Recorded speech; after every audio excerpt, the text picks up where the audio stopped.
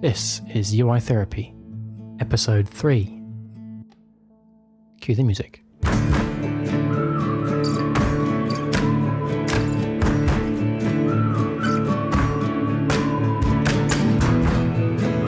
Welcome to the UI Therapy Podcast. My name is Jake Hopking, and I'm a user interface design and development expert, online user experience consultant, digital product designer, and I'm also a keen photographer and complete coffee addict. Each week, you're going to learn actionable strategies, mindsets, tips, and tricks that will help you take the guesswork and confusion out of designing and building beautiful and intuitive user interfaces. This podcast is your secret weapon in cutting through the paralysis of tooling, framework, and methodology analysis.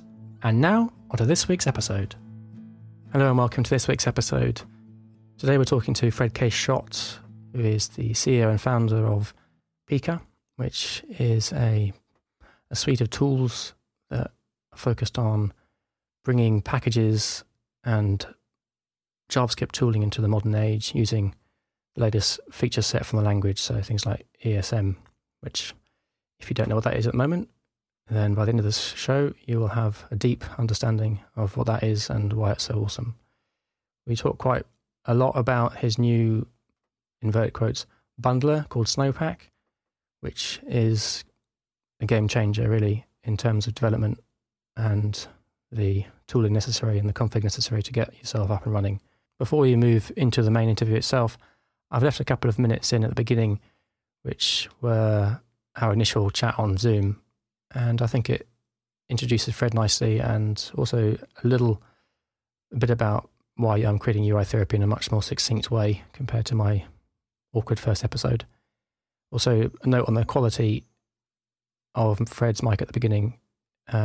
It's from Zoom, but then as we transition to the main episode, we get the high quality microphone recording.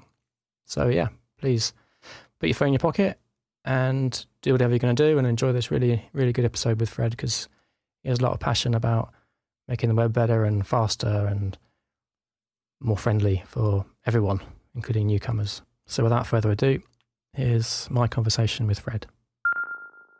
Hello. Hey, Jake. How's it going? Going well. How are you? Yeah, good, thanks. Bit tired of a long day with the baby, but I'm okay. Yes, right. You've had your full Friday. Yeah, it's. I'm looking forward to a glass of wine after this one. Well, good on you for doing this. End of the day. Oh no, thank you so much for coming on a Friday on. of all days. No, thank you for your time. It's really good of you. Well, thank you. Yeah, I'm excited. This is a new podcast, right? Yeah. Well, it's. What's the story? What's the background? Well, it's a good question.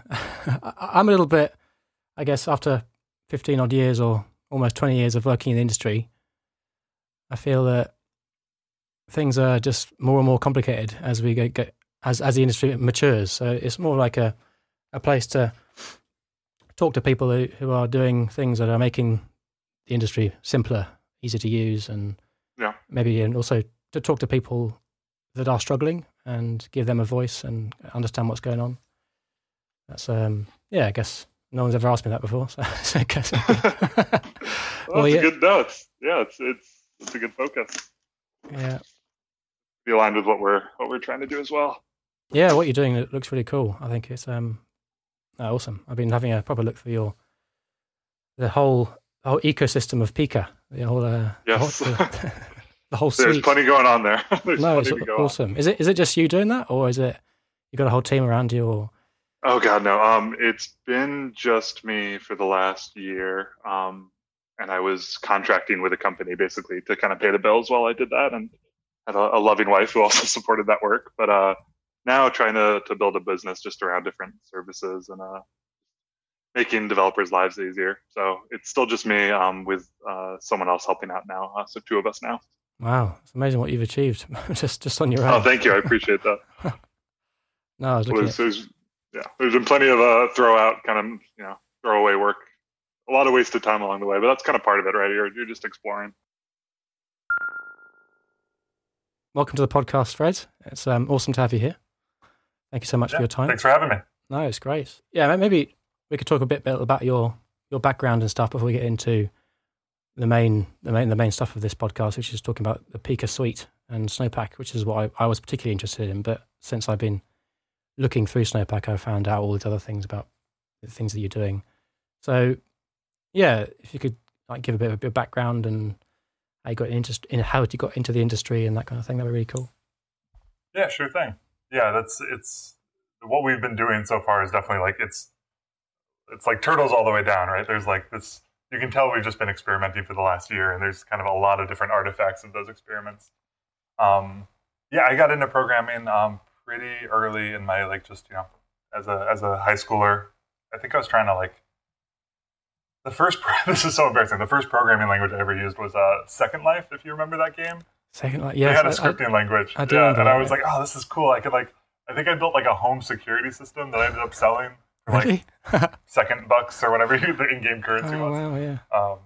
Yeah, I've been doing this for a while, but not as seriously as I am now. This project really started out of the work I was doing at Google. So I was at Google, part of the Chrome team in 2015, 2016. Mm. And specifically working on a team called Polymer. So some people might remember that project name. Yeah, I remember it's that. Still around. It was very web components focused. It was a big buzz at the time, I remember, yeah.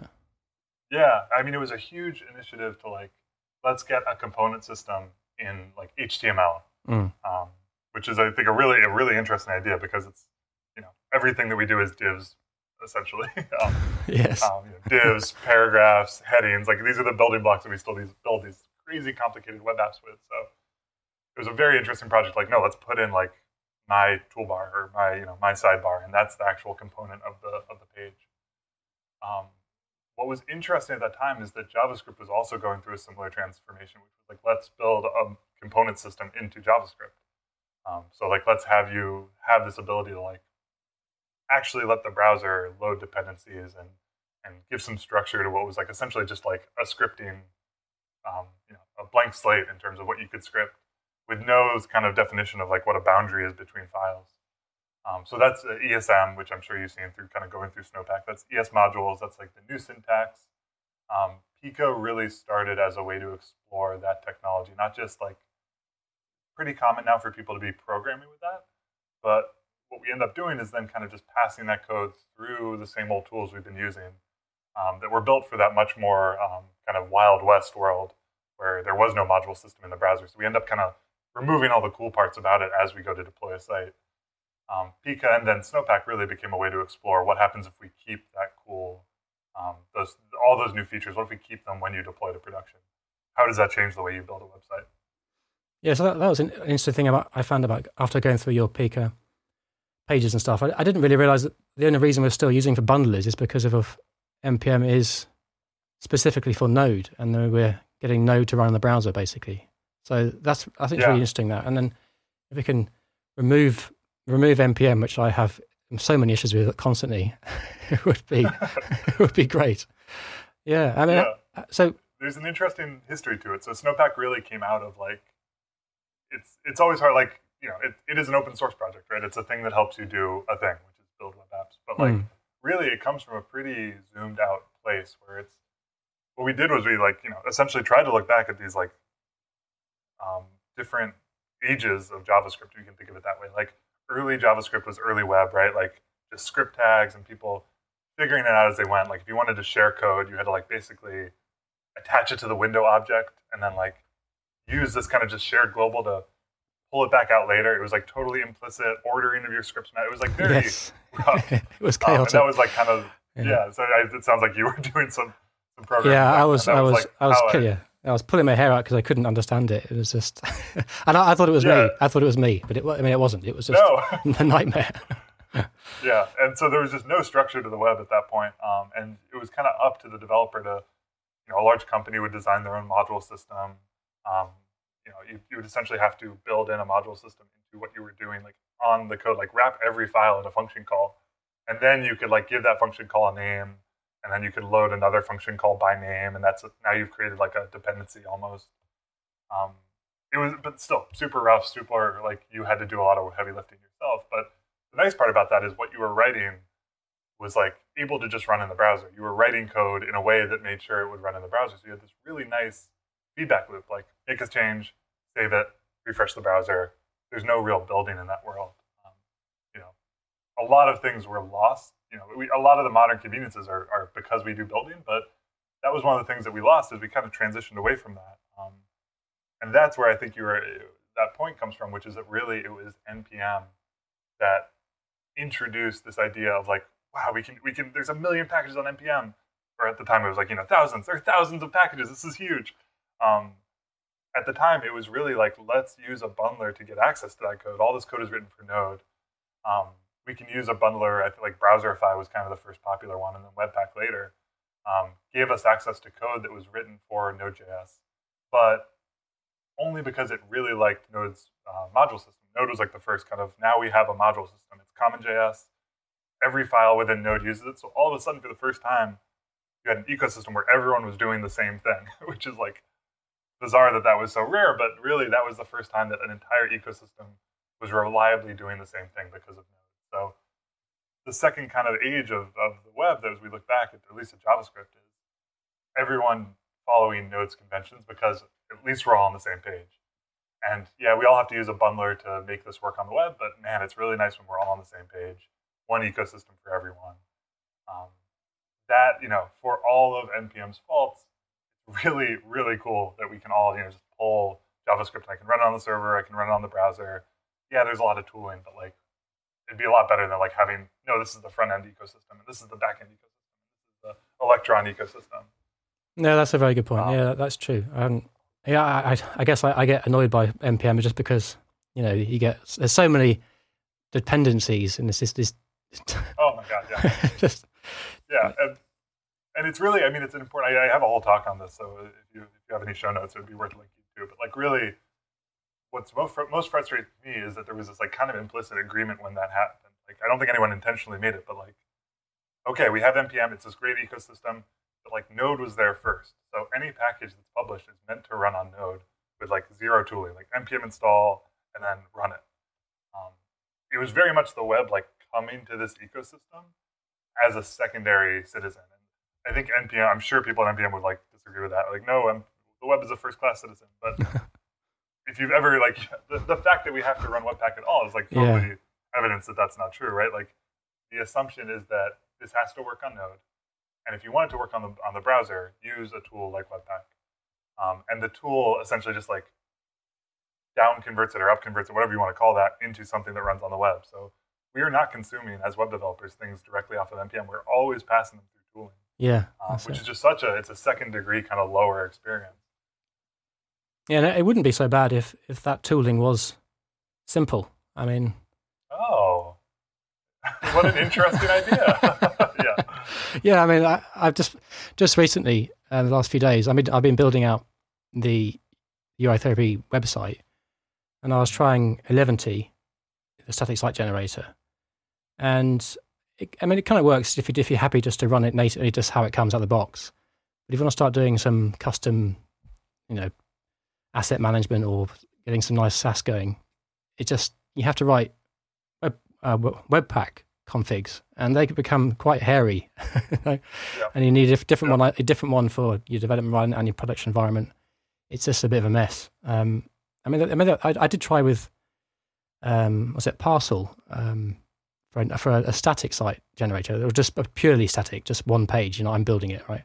That works quite nicely. But what I was really interested about your Snowpack idea is it just works. It seems to just do what I want it to do, and it's all native. The ESM module stuff just being cached in the browser, it's just it's that's nice. Really where we came into this from, which is okay. Now we have this technology, this ESM, this ability to load things in the browser, and so all of a sudden that idea of bundling to get around this module system problem, all of a sudden we have the module system. Now we have a way to run code in the browser where you can express dependencies, and you can go back to now having a module system but shipping it directly to the browser, which was kind of like that.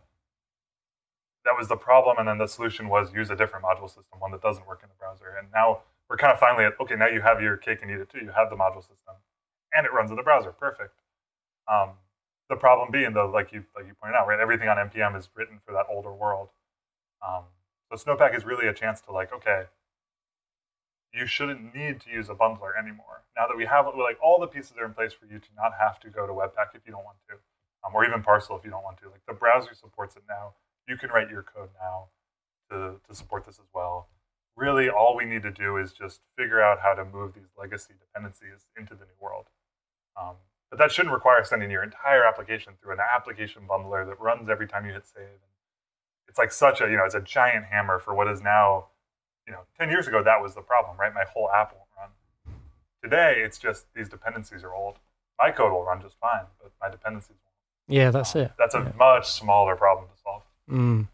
And then let's take a step back a bit. You're doing this. I don't know. You're converting npm packages that don't have the ESM support into web modules which do have it.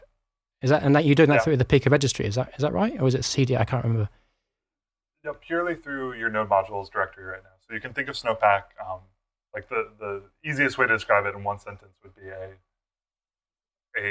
it's like a bundler for your dependencies almost. So Snowpack will take everything inside, let's say node modules / React, every file within that, and it'll bundle it all together into just like a react.js file. So one single JavaScript file.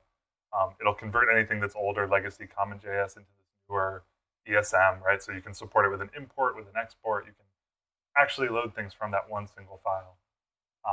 It does that for all of your dependencies, and then it will, as a part of your dev environment, just if it ever sees you try and import React, it'll just import it from that file that it created. So you get your whole, React DOM, Svelte, Vue, whatever random library you picked out of NPM. You're now just importing that as a single JavaScript file. So in the browser, you actually see that JavaScript file come through the network list of files that are downloaded. And then we just, we do the work to basically make sure that will handle anything that was old in NPM, up converted to this new format so that it works in a modern application. Oh, that's awesome. I didn't realize that. I thought that Snowpack was just using, or just being able to use packages that had been written in the modern syntax. But you're doing it. We work for everything. Everything. Yeah. Oh, that's brilliant. Oh, okay. Well, everything is a strong word. There's a lot of stuff on NPM. Everything that could run on the web, it's our goal to actually support that, and we're doing a pretty good job of it. Ah, that's awesome. And how are you doing that? Is it a manual process, or? I mean, obviously it's not manual for every single package, but there's obviously a broad. I don't know what the word is, but most of it's automatic, right? Lot. Yeah. Yeah. So the reason I say we're a bundler for your dependencies is because we really are literally using Rollup behind the scenes. We are actually using a bundler internally. So what we do is it's the exact same problem, just scoped a whole level down, right? So it's looking at your dependencies. And if you think of your dependencies, what are they? It's a entire, like your node modules directory. It's an entire tree of files, right? It's a collection of files that you might depend on. Some of them you depend on explicitly, right? That's I import React. I'm trying to get like the kind of main React file to load. And same for Vue, same for anything else. And then that might load some dependencies of its own, right? That might require an internal file or another dependency of its own. That's really similar to what bundlers are good at, which is I have an application. My application has a top level, source/index, right? That's my kind of root application JavaScript file. And then things kind of dependencies flow through that. So what a bundler will do to your app is take all of that and then pull it into the top level file so that your application runs. All we're doing is we're doing the same thing. We basically give Rollup the set of files that you are directly depending on, the dependencies that you import directly. And then Rollup does all the work of just like pulling things into those files, bundling those dependencies into those files. So anything that React relies on gets pulled into the react.js file. Any shared dependencies between maybe two of your own dependencies, anything shared, gets pulled into like kind of a common chunk. It's just using essentially everything that bundlers have been working on for the last 10 years, but treating the dependency tree as the application, the thing that it's bundling. It's bundling your dependency tree using the things that you rely on as the top level entry points. What's nice is that we just get to like kind of abstract that away. So if this sounds like total nonsense, you don't need to worry about that. We're letting you write your application without you ever having to worry about that, and we just focus on your dependencies, which means that unlike an application bundler where you have to rerun it every time you make a save, right? You save a file, that now has to be like rebundled and rebuilt, and and I've worked on plenty of applications where that took like many seconds for it. I would stare at that create React app, that Webpack dev server message where it's like compiling your changes, and then for like 3 seconds while I waited for the kind of the front end to update that one little change I made. Because we're only bundling your dependencies, and because your dependencies rarely change, they really only change when you reinstall something. We only have to do that work once. After you npm install, we'll take a look at your node modules directory. We bundle, we install your dependencies for the web, so we move them into a web modules directory. And now they exist there. They never need to be rebuilt until you make some change to your dependency tree. So you can save your source files as much as you want, and we're not having to rebundle anything. Yeah, I think it's really, it's really powerful, especially for development, right? And that's the goal here, isn't it? It's to have beautiful development experience, which is lacking most of the time in these other bundlers, I think.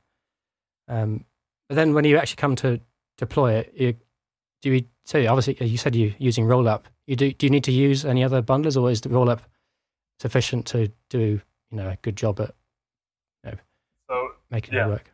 Great. Sorry, keep going. No, carry on. Sorry. No, I'm finished. No, Rollup is great. Rollup is great. I think it's not there. It's not. I'm trying to think like the most diplomatic way to say it. Rollup is great for what we're trying to do with your dependencies, right? So your dependency tree is all JavaScript, maybe like a few random CSS files, but like for the most part, it's JavaScript. And it's trying to convert it to ESM, which like Rollup is all about. Like it's an ESM, a modern JavaScript bundler. So for the installing kind of use case, it's really good at that. But you can think of that as just like that's the thing powering our installer. What we let you do with that is then build a what we call an unbundled application. So this is an application where the default build is to ship every source file to production. Building it individually. So if you have like JSX, that becomes JavaScript. If you have TypeScript, that becomes JavaScript. If you're using Sass, that becomes CSS. So we're not saying you don't no build tools. We're not about that. But by default, what we do is we just kind of ship it to production without bundling it really much at all. Now that is fine for a lot of applications, right? This kind of goes into that like you don't really need to bundle. It's this idea that it's actually a production optimization, which should be used in a lot of use cases, right? If you care about performance, if you care about definitely SEO, your conversion rates, like there are all these things that performance directly ties into, where bundling will like almost always help you. You can remove dead code, you can join files together so you're making less requests over the wire. The difference though is that like a lot of people aren't really like building complicated things. They're building like a simple sites, right? Pika.dev is a great example. That's our kind of homepage. It's a catalog for different packages on NPM. For a long time, we've been shipping that unbundled, right? And we're probably missing out on some performance benefit, but also, it's just something that we haven't tackled yet, and that's fine. Instead of the current world where it's like, okay, to start out at all, I need to build out a Webpack config or use a really heavy like Create React app or a Next.js. It's this idea that like you can kind of add bundling. You should be able to add bundling when you're ready to, when you want to. Like there's a reason to add it, which is performance, and that's something that you should do when you're ready for it. So what you can do is very easily just attach a bundler to the end of Snowpack's build. So Snowpack will build your site. By default, it'll be this kind of unbundled. Every file is represented in the final result. But then we just support a really easy hook into adding Webpack as our official supported kind of application bundler. So you can think of Rollup as something you never really need to interact with, but then Webpack is the thing that's bundling your application. So if you wanted to add your favorite Webpack plugin, you could do that. It's relying on all the power that Webpack has been working towards over the last 10 years to bundle your application the way you're expecting it. So the end result is something that looks almost exactly like what you're shipping to production today in a Create React app or some other Webpack-based build system. But with the really, really lightning fast development of not having to do all this bundling work every time you hit save. Yeah, so that is interesting. And so you're saying when you build your assets through Snowpack, you have to install Webpack to do that, or is it? How does that work? Yeah, no, totally optional. So think of Webpack, and this is like a huge, like kind of a huge shift in thinking. Like right now, we think of Webpack as like I need to use Webpack to build an app. in this new world of development where we have a module system that doesn't need Webpack, we don't need Webpack anymore. You can still use Webpack when you want it. So Webpack and bundlers are good as a performance optimization. They combine files together. They make your site faster. That's a great use case for adding a bundler. But by default, you don't need it. You simply can just publish code unbundled, individual files being shipped directly to the browser. So in our world, it's a production optimization. It's a thing you add to the final build if you want to. It's a thing, and what's really nice about that is, right, like, what is the complexity of a Webpack config? It's the fact that you are trying to basically describe the entire world of tooling in like one single configuration file. So you're not only describing how you resolve different things, like I import something, where does that pull it from? That's like kind of the thing number one that that Webpack solves is how do I resolve my imports? And thing number two is how do I build the files, right? So I have to combine that with how do I build a TypeScript file? How do I connect Babel? How do I connect this and that, Sass? And then three is then how do I actually output it, right? How do I actually create an optimized build, taking all of this, unknown source code that I've had to configure myself, and now I'm configuring how it gets output.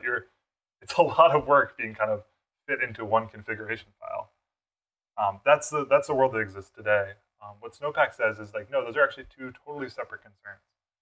Bundling is just bundling. It's taking an application and optimizing it. But at the time that we send it to Webpack in the Snowpack world, you've described your build separately from that. So you've said, every time I see a TypeScript file, I want to build it with TypeScript. Every time I see a JSX file, I want to build it with Babel. So you get this really linear, what we've tried to do is simplify how you describe the build.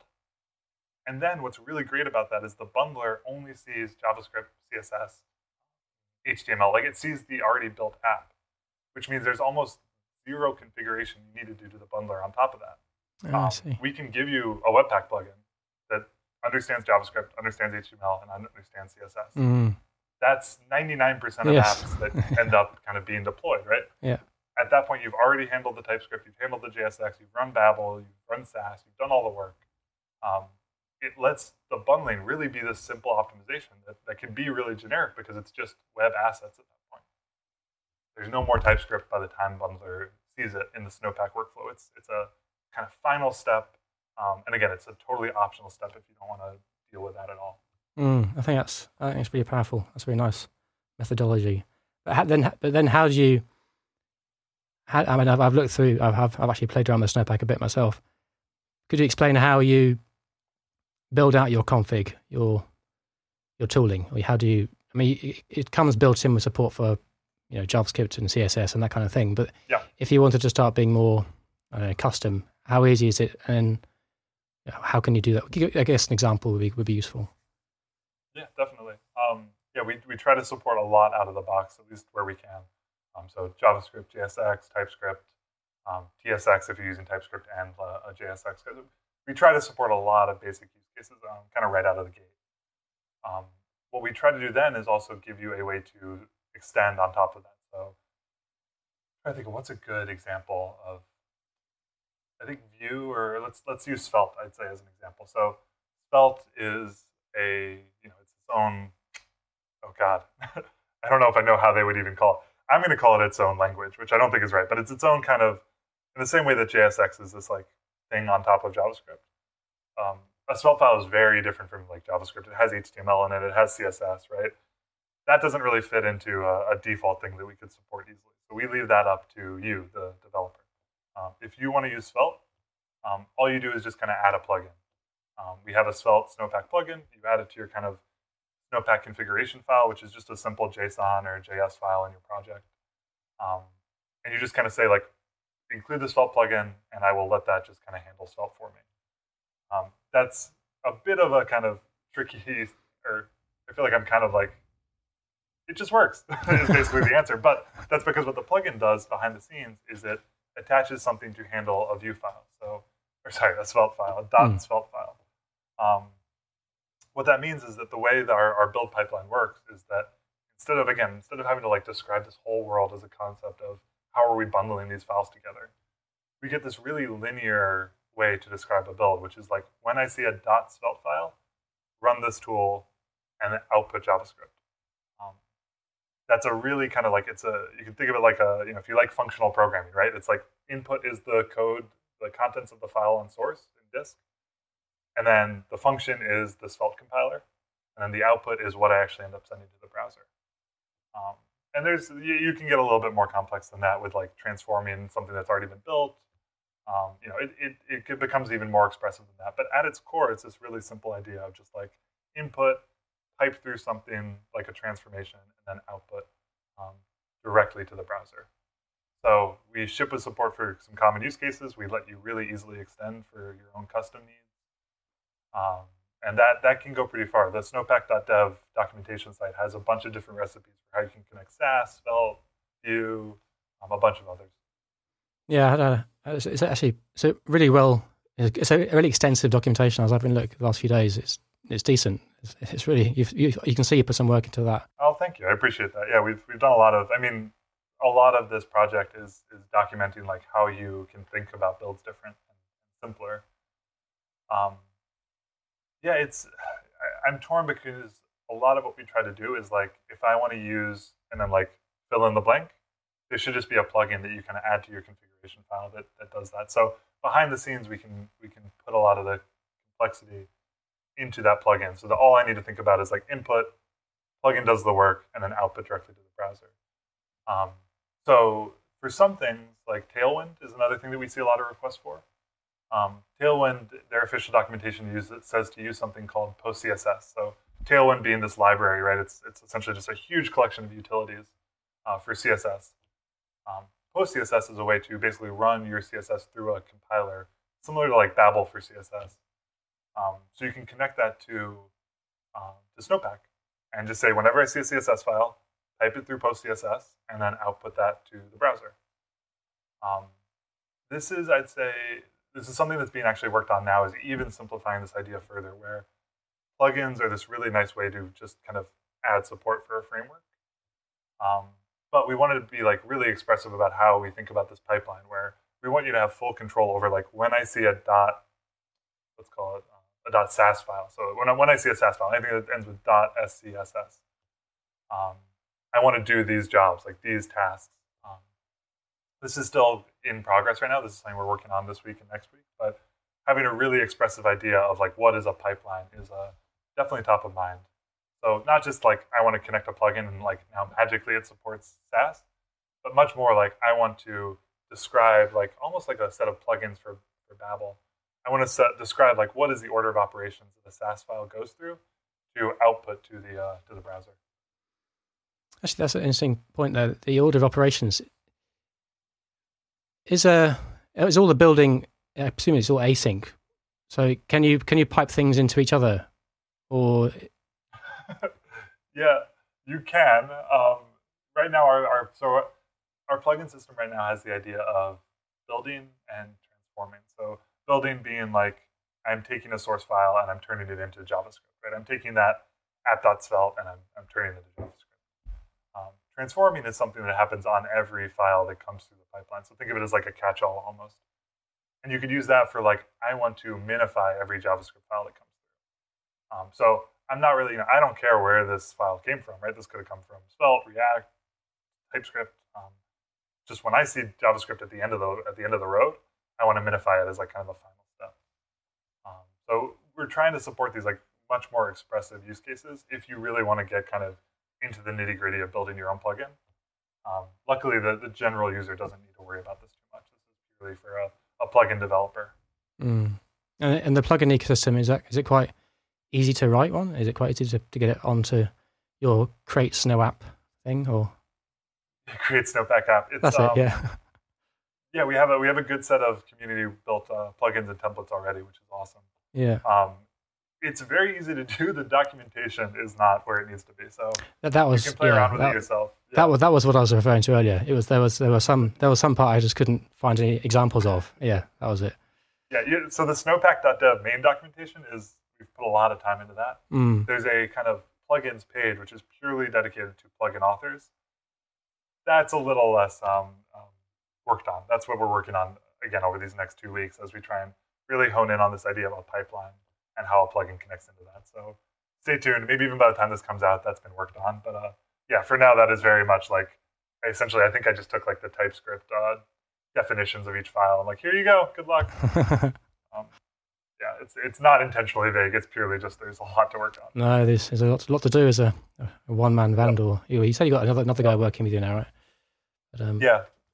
Drew Powers has been an awesome teammate on this over the last couple of weeks. Oh, that's really cool. I guess, how does all this fit into the Pika suite, Pika toolkit? It's all kind of independent, isn't it? Snowpack. It just doesn't need anything from Pika. But then, is there a strong link between the two? Yeah. So that's a really kind of interesting. Here's how I've come to see Pika. Pika has been this. Pika is the project that really started all of this. This was back in, I think, December of 2018. I might have pushed like the first like Pika.dev website release. Pika has been just kind of this like umbrella. You can think of it as like a project. You can think of it as like a mission statement. It's just this kind of umbrella. Like, we are exploring this new technology and how it can move the web forward. So from that came the first thing we ever worked on was a catalog. So just like purely, if I want to search NPM right now as a web developer, or at least back in 2018, it was really hard to find a good web package, right? NPM was really node focused. You would just get like as a top result something that when you drilled into it, like, wait, this is requiring like the node crypto library or the node file system. Like, everything was focused on node. So the search catalog really reflected that. It was really hard to find a good front end package. Like their whole ranking algorithm was not set up for that. So if you go to Pika.dev today, it's this really, really nice search engine that's really optimized for the web developer use case. You can search a package or search a term, and it's essentially filtering and ranking NPM for things that are much more web friendly, things that have less dependencies. You can see the impact it'll have on the size of your application in the search result. Really, really just well set up for web developers. You can run the code in the browser, like as a kind of runtime. There's like a little code editor. It's just all these really nice things for web developers. That was the first sort of missing piece of the puzzle, which was like, I want to use modern technology, and I can't even find the packages that are really most leveraging this on NPM. From there, we started experimenting with a CI/CD pipeline for projects, a code editor for a new registry. Like, really, we've kind of explored a lot of different things. Snowpack is really just one of those experiments that's really taken off. I think it's really connected with developers because it's solving such a key problem, which is like, my dev environment sucks. Yes. That's at least the problem that I've had in the past. No, it's an ongoing issue. Else. Yeah. It sucks. It's way more complicated than I need it to be. I'm losing time trying to figure out what this configuration for this bundler is doing. So Snowpack is really just like, you can think of it as fitting under this umbrella of like how this new technology helps. And Snowpack is like, number one way it helps is it just saves you time and it saves you effort. So it's just been like our most successful and our most kind of connecting to people of many of the Pika projects we've tried. No, it's really, really interesting. I think it's got great potential, I think, and I'll certainly be starting to use it from now on for new projects, so I can actually get a better taste of it. I mean, I only did some like brief experimenting, so I could say at least say to you I've actually used it rather than that's all you need to do, right? Just run it once. Like, I used it, and then I was trying to connect it up to 11t, and I got there in the end. But 11t, I said, it isn't so flexible, so it's you have to build it. Yeah. Then 11t takes it. So it's extra steps. Yeah. I think that's some of the places where we can do the most work right now is getting those integration stories with 11d and SAS. I think both of them have kind of really because of limitations in those tools themselves that we need to work around. So that's 11d and SAS, I'd say, are my two least favorite plugins, and we're doing some work to solve those.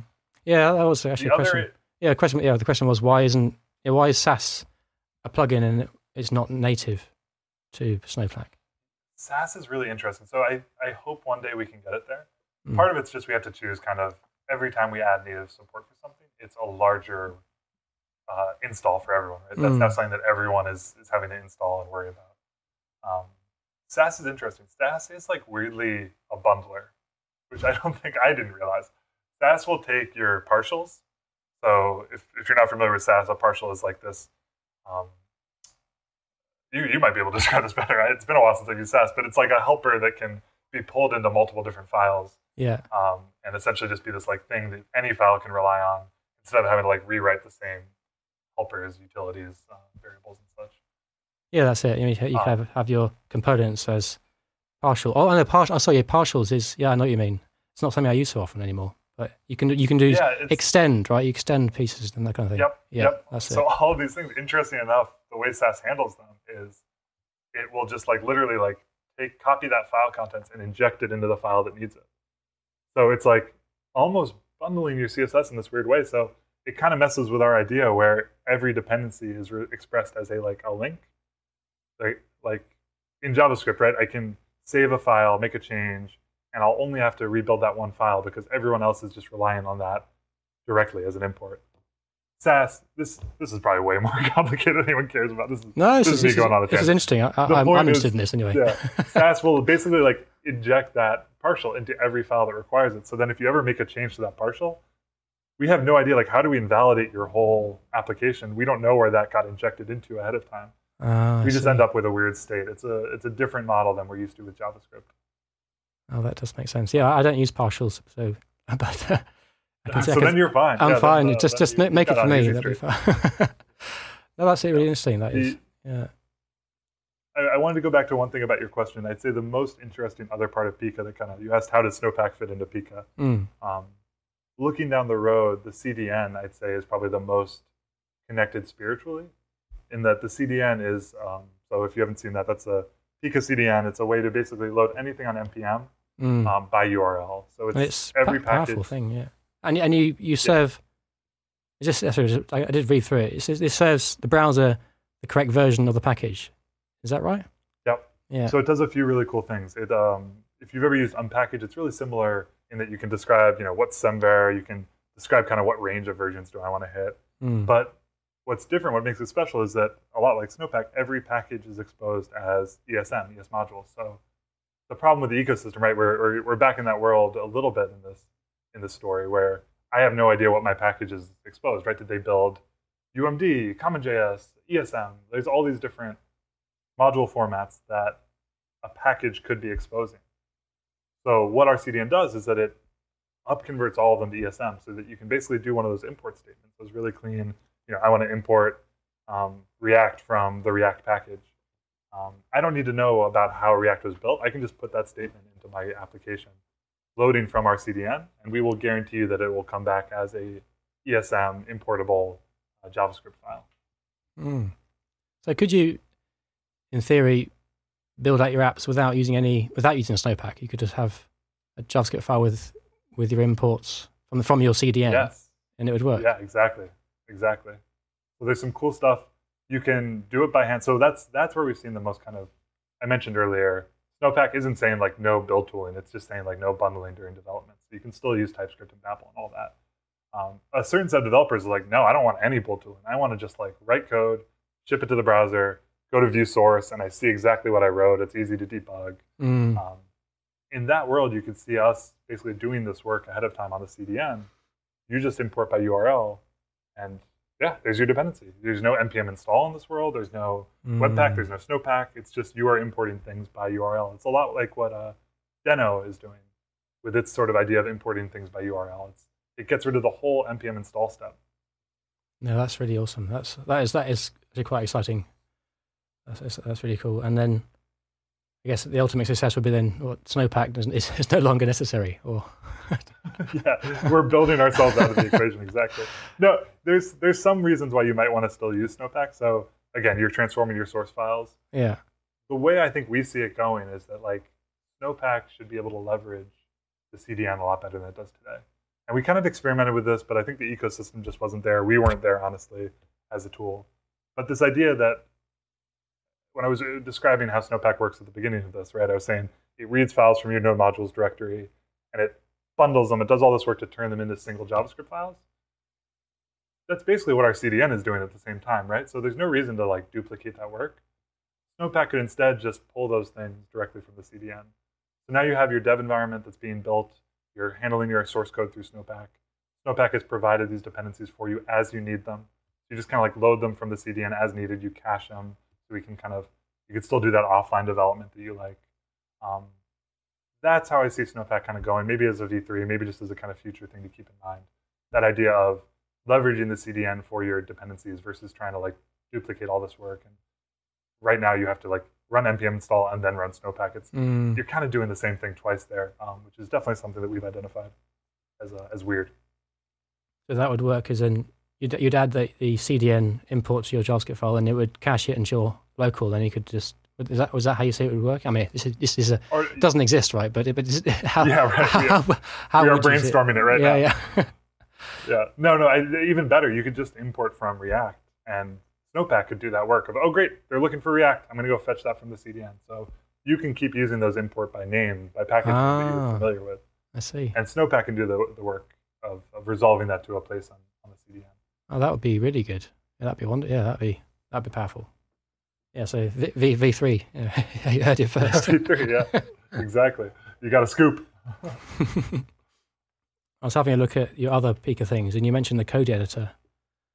Is that something that's on hold at the moment, or is that still being developed? And yeah, that's on hold for now, only because there's just so much to do. Yeah. When Snowpack really started taking off, and when the CDN kind of started taking off in relation to that, with Deno's launch, the CDN saw like a ton of usage through Deno and their launch, because they need a way to load NPM code. So really kind of at the exact same moment, Snowpack and the CDN took off. And as a project, we just had to really reassess what we were working on. No, that makes sense. No, the interesting bit of that is that, so the world where we launched I'll take even a step further back. The code editor is awesome. The code editor is this really interesting idea of tying the package development experience to the registry itself. So the code editor shipped with support for a whole new registry that would exist. The Pika registry, you can think of it as an alternative to NPM. And every package on the Pika registry was written using the same code editor, but really what that represented was the same dev environment. So the same tooling, the same test runner, you didn't have to, all this configuration that NPM allows is kind of bitten the ecosystem in the ass. I don't know if we can swear on this podcast. No, you can swear as much as you want. Yeah, swear. Please do. And so the problem is like, okay, how do I build a package? Well, I need to know how the main entry point of my package JSON works and the module entry point. There's now type module, which is a new Node 14 thing, export maps, conditional export. There's like all this configuration that goes into building a package, right? That is, anyone kind of has the control to do it themselves, which is great for individual developers, but really sucky at the ecosystem level, where different developers might do different things. And so this idea of the code editor was like, you just write the code, and we handle the configuration of the package for you. And then we've done this for everyone, so you have a really consistent dev environment. If some change needs to happen, we can kind of do that behind the scenes for every package.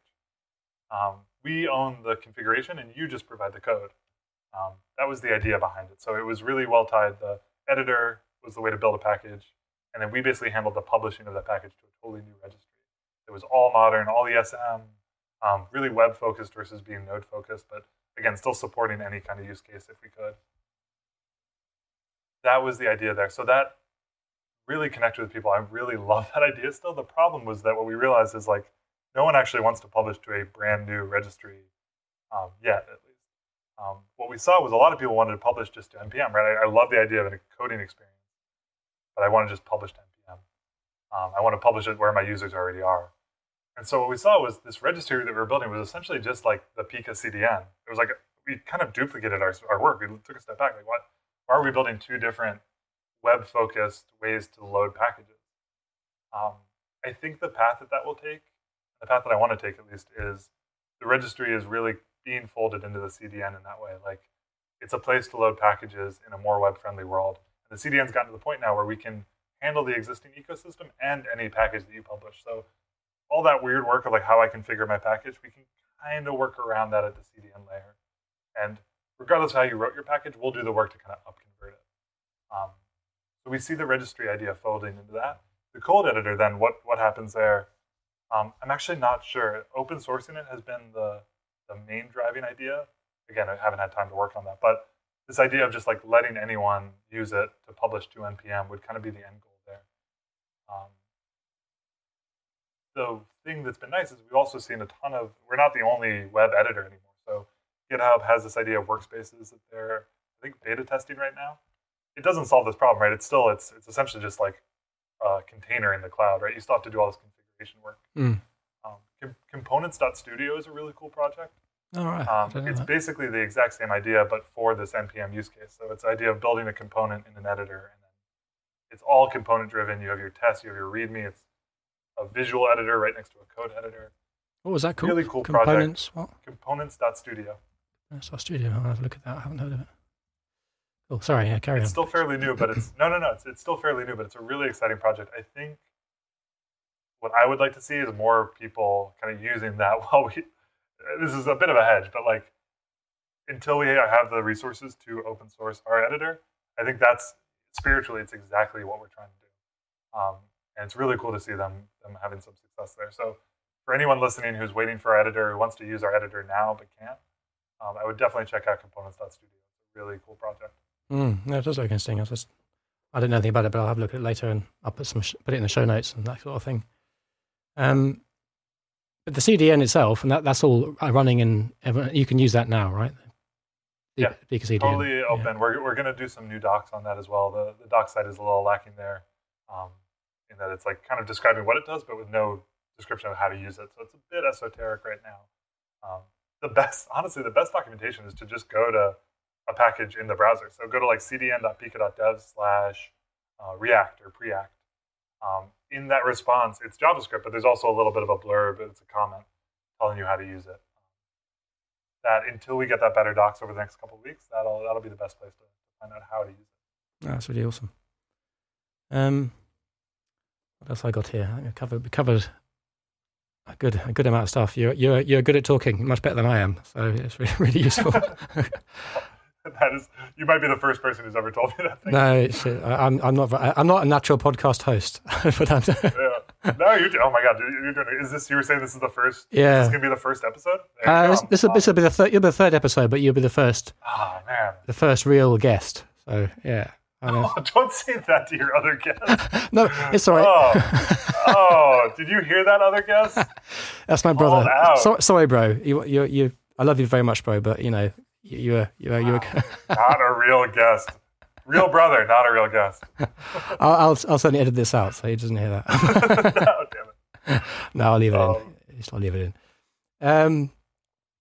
Yeah, no, there are other podcasts of me getting like way too in the nitty gritty of this, and the host being like, "Okay, so stepping back a little bit." I love this stuff. This stuff really gets me excited. It's like there's this whole future of the web that we're exploring, which I think everyone's been kind of peeking at a bit, and ourselves included, just been peeking. But this idea of relying on the browser, like basically just letting ESM unlock all these browser features around caching, around sharing resources. I don't know if you've seen, or if anyone listening has seen, Webpack's Module Federation. It's this like big V5 feature that they're working on. And it's this idea of like any Webpack app should be able to share dependencies with another common Webpack app. So this idea of like you've bundled everything, but then like bundles can load code from other bundles and share code between bundles.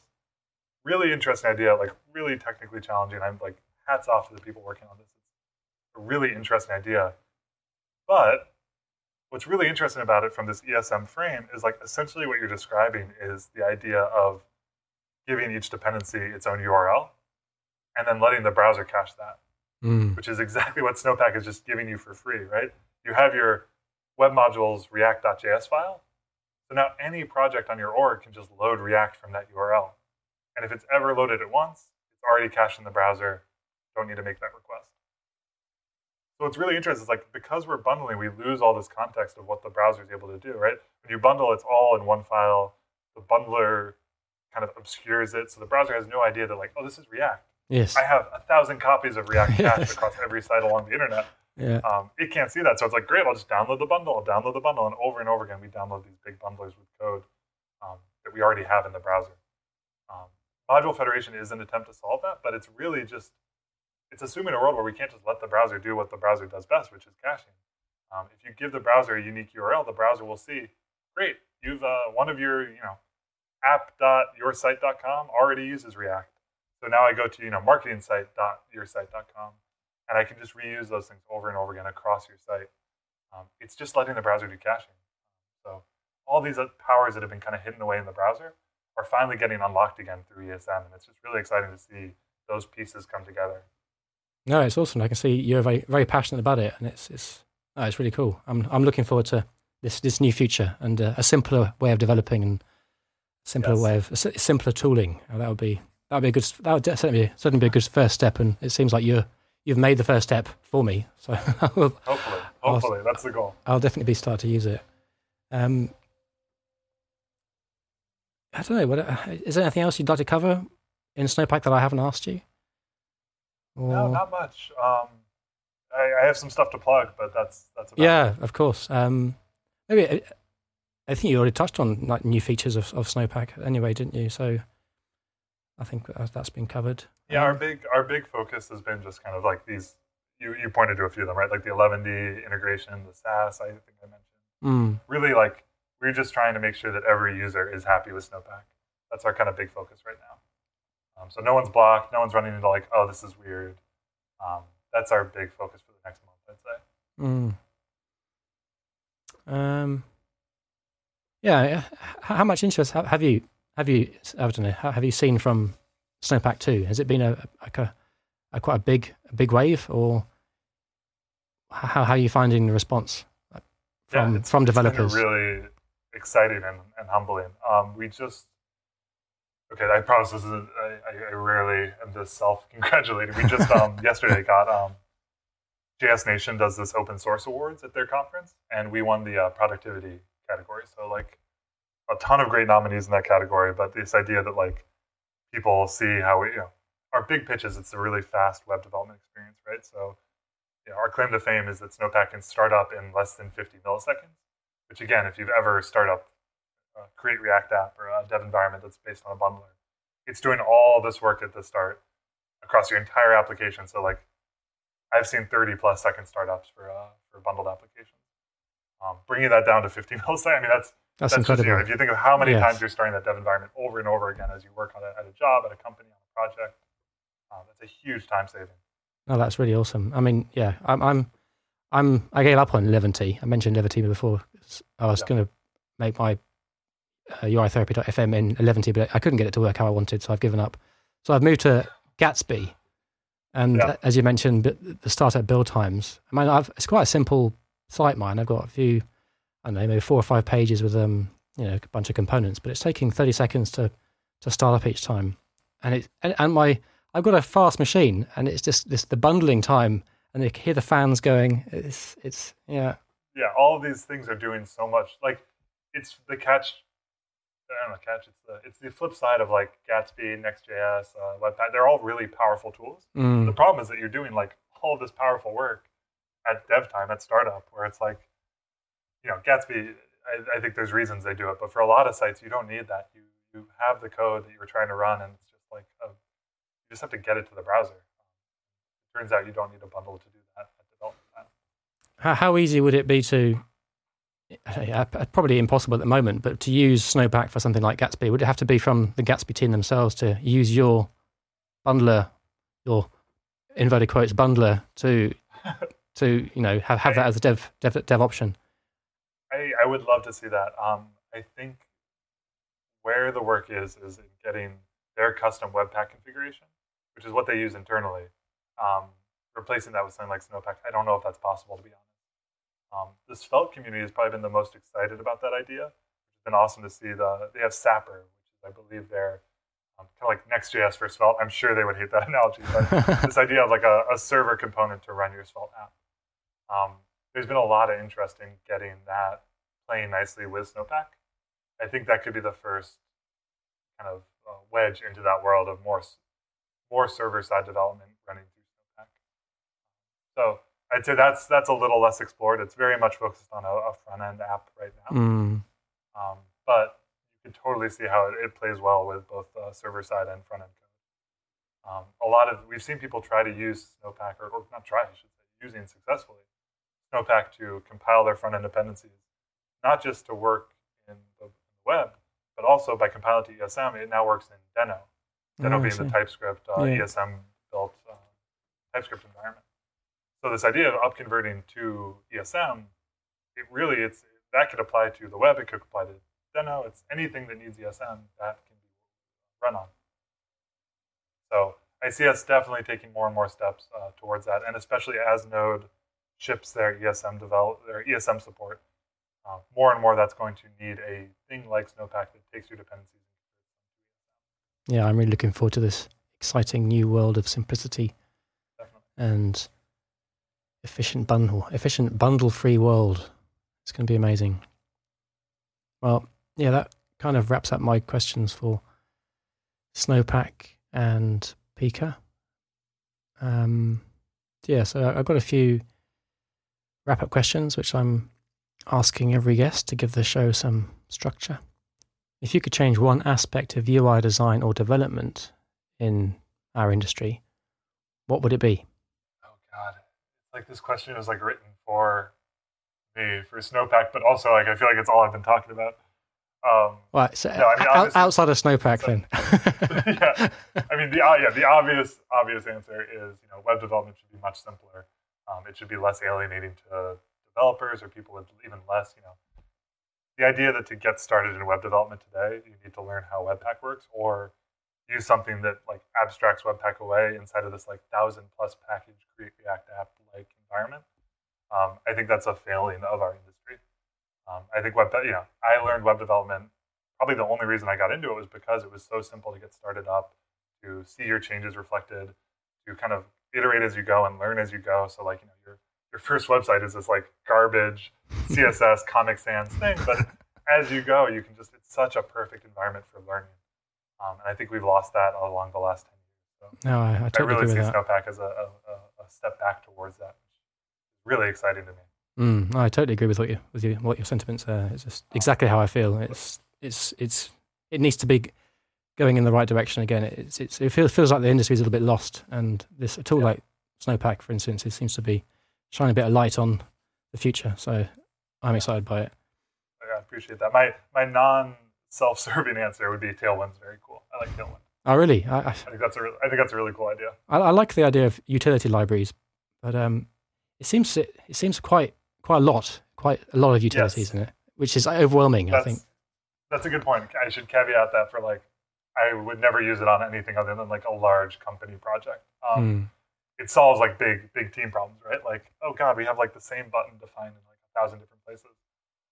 The number of times I've like had those discussions with coworkers of like, should we use a spacer component or should we use like a margin class? It's a lot like Pretty or one of those tools where it's just like, this might not be perfect, but like it's just like an answer that we can all get behind. Yeah, that's a good point. It's not perfect for everything, but it is perfect for things that I've just seen a lot of time wasted on in companies and in large projects. No, I'm a big fan of utility libraries for things like margins and paddings and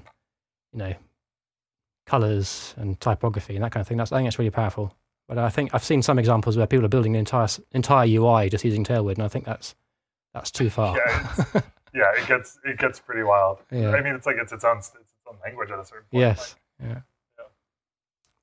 All right. Second one is for someone joining or is new to our industry and is feeling overwhelmed. What advice would you give them? Stop asking me questions that I just want to be like, oh, you should use Snowpack. I actually don't think that's the right answer. I think when you're feeling less overwhelmed, check out Snowpack as like a way to solve that same problem. But it's like that classic, like, oh, the answer to this problem of having too many tools to choose from is my tool. It's like the lamest answer you can give because it's like when every tool says that there's zero config or easy to use, and like at a certain point, that's not true. Snowpack is definitely trying to solve that problem, but I would say even before you get to that, like I have been made fun of before for like different sites I've worked on are just like an HTML file. This conference that we're working on called ES Next Conf, literally the landing page itself is an HTML file. The content is written inside of paragraphs. The CSS lives, at the top of the file. I think there is a over reliance on like complex setups before you really because so much needs a complex setup. There's this idea of like just do the work ahead of time to do that. Set up your bundler, set up your Gatsby ahead of time, but like you can get really far with just an HTML file or several HTML files and a little bit of copy and paste. I think 11D is actually like really great at filling the gap where it's like I don't need Gatsby, but I've lived past the idea of just like one HTML file doing everything for me. Yeah. 11D, it's not perfect, but it does let you write Markdown and have that be built. That's some basic templating. I think I really like 11D as like that kind of like if what you're trying to do is build a simple site and you're feeling overwhelmed, start with the HTML and work your way up. Grab 11D when you're kind of ready to move forward, or if you need more JavaScript, grab something like Snowpack. That iterative development has been lost for the last 10 years, but I think you can really, using 11D and Snowpack, get back to that idea of like, I'm going to add a tool that solves a problem.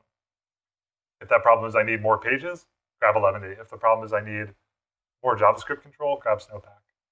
And then like later on down the road, if the problem is performance, you can grab a bundler and connect it to Snowpack as that final performance optimization, not as like the end-all be-all build tool. Yeah, I like that. And I like the idea that if just start with an HTML file. There's no shame in using. No, there isn't. I will. If somebody shames you for that, like tell them to come talk to me. No, I think I agree entirely. I mean, I've been caught in this trap of this guilt trap. I don't know what the word is, but you feel guilty for using basic fundamental language rather than. Well, you feel like you can't build stuff if you're using HTML or CSS or just written a JavaScript. But there's nothing wrong with it. I mean, my first basic site for UI therapy was just HTML, CSS, and written JavaScript. That's it. And now I want to write Markdown to generate pages, and I was looking at, we talked about already 11T, but I thought I'd try Gatsby because I've heard a lot about it, and I thought I'd give it a go. But there's just no shame in starting simple and then only adding complexity when you actually need it. I think that's something that's really. I do it as someone who's been doing this for a long time. I still do that all the time, and it's awesome. Yeah, it is awesome. I think it's really good. Finally, my final wrap-up question would be: is there a tool or an app or a package that you believe deserves more attention than it has at the moment? Not. These. No, I will not. These questions aren't. These questions aren't written for you, but they do sound like they're written for you. Oh god, that's okay. I'm gonna give a really. You can cut out all this thinking time, or don't. Either way. No, don't worry. I want to give this answer right. I mean, okay. The problem is that what excites me are like the people working on this space, which ends up being like kind of a step removed from most developers. So a good example of a tool is ESBuild. Okay, no, I can make this work. There are a bunch of different tools out there right now that are exploring where native code can fit into like web development right now. And I think a lot of people hear native code and they think WebAssembly, they think like, okay, it's this thing that I can like run in the browser that like has been compiled from Go. Maybe that's a really unknown, like how do I take advantage of that? Yeah. I'd say that's not where the excitement is, at least that I see. What I see right now is a ton of excitement around all these build tools that are doing a lot of really heavy lifting are still written in JavaScript. Like Webpack is written in JavaScript, Babel, Rollup, Parcel. JavaScript is an awesome language, but it's not really good at heavy lifting in that way, where it's single-threaded, so every time it tries to build or compile a file, right, it's like that blocks everything else that it's building one at a time. So there's some really cool projects. SWC is one, but ESBuild is another one that's really exciting right now, which is, both of them are written, I think, in Rust and Go, respectively. But check out ESBuild, and like what they're doing with performance is incredible. It's like they can build your application. It's like orders of magnitude faster than what Webpack and Babel would be doing for you today. That's amazing. For a while, we were like, Snowpack uses these internally. So ESBuild is powering Snowpack internally. Oh, is it? For that out of the box JavaScript, TypeScript, TSX. That's our basic support is through this tool. And what that means is that again, fast builds is what we're all about. We can compile that every time you save a file. We can run it through ESBuild, and that build takes less than a millisecond. Actually, but 1 to 2 milliseconds maybe max. Because what it's doing is it's running it through this really natively, native code, natively optimized project. And then if you run that across your whole entire application, right, they've done all this work to parallelize that building. So multiple threads are spinning up multiple builders at once. It's really cool. All of that stuff is probably more complicated than just like on its surface. The selling point is like, this is way faster than our current generation of tooling. I think we're going to more and more see these larger things where like, we still want to be able to customize. I've written plenty of roll-up plugins, Webpack plugins, where JavaScript is a really expressive language for customizing these things. But at its core, like I have not, even someone who works on these toolings, I rarely go into the core of Rollup or the core of Webpack or the core of Babel. That's a much smaller set of people working on that. And I think letting them find a language and a native environment for that will only just then, speed up everything else that we do. It's finding that balance that I think is going to be really the interesting challenge there. A native optimized core library for building and bundling and optimizing with a plugin system written in JavaScript for people to still extend it using a language they're familiar with. I think that makes a lot of sense. I don't know if it's possible, that's the thing. But either way, it's a really exciting kind of area of work that's being done right now that, like magnitudes faster is, what we're looking at there if they succeed. Yeah, I had heard of that, and I'd seen the comparisons, and as you say, it was orders of magnitude faster than the current best in class, wasn't it? It's amazing. Yeah. No, it's really exciting. It's still a new project though, so if it is not yet at the level of a Webpack where you can just plug it in and expect an entire web application to build, but they're moving really fast, which is really cool. Yeah, awesome. That's my wrap-up questions. Where can people find out more about you, the project, and anything else you want to share or plug or anything like that? Yeah, definitely. Snowpack.dev is our main site for Snowpack. So all the documentation, anything you might want to know about it, check us out there. It's got links to our Twitter account, our GitHub, everything's kind of through that portal. What's getting me excited this month also is we are moving full steam ahead with our dev conference for next month. So ES Next Conf. If you've heard about it, if you haven't, you can tell I get very excited about like what does the future of JavaScript look like. So I went ahead and created a conference all about the future of JavaScript.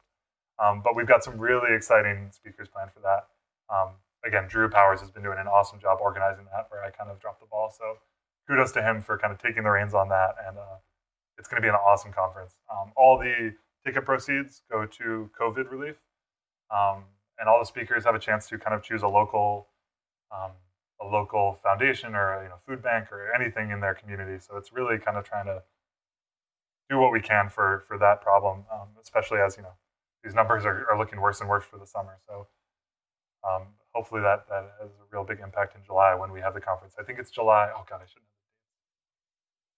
have the dates. The website that I'm going to right now to look up the dates is esnextconf.com. And it's July 13th to July 17th. So it's a full week of content. And it's all going to be... all remote. Yeah, remote, yeah. Yeah, definitely. And all the ticket proceeds go to the fight against coronavirus, COVID, and the people affected by it. So, amazing. The speaker list should be released next week. I don't know when this is coming out, but probably by the time this comes out, that will be out there. I will endeavor to get this out before your conference. If this is like the week before, then let me say, go. It's next week. Yeah. But yeah, July 13th is the week that starts. I'm planning to launch these first three episodes next week. So awesome. It'll be out in time.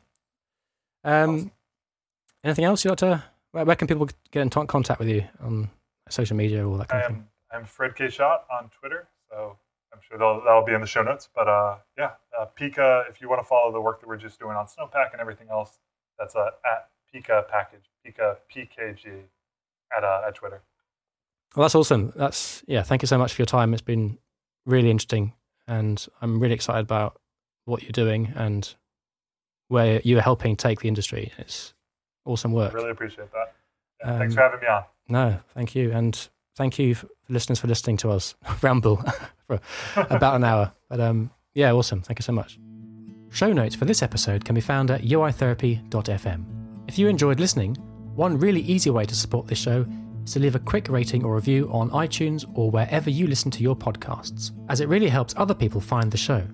If you have any feedback or questions for this or any other episodes, you can reach me on Twitter at uitherapy, or I'm at Jake Hopking. Or you can send an email to show@uitherapy.fm. Thanks so much for listening to UI Therapy, and I'll catch you next time. Cheerio.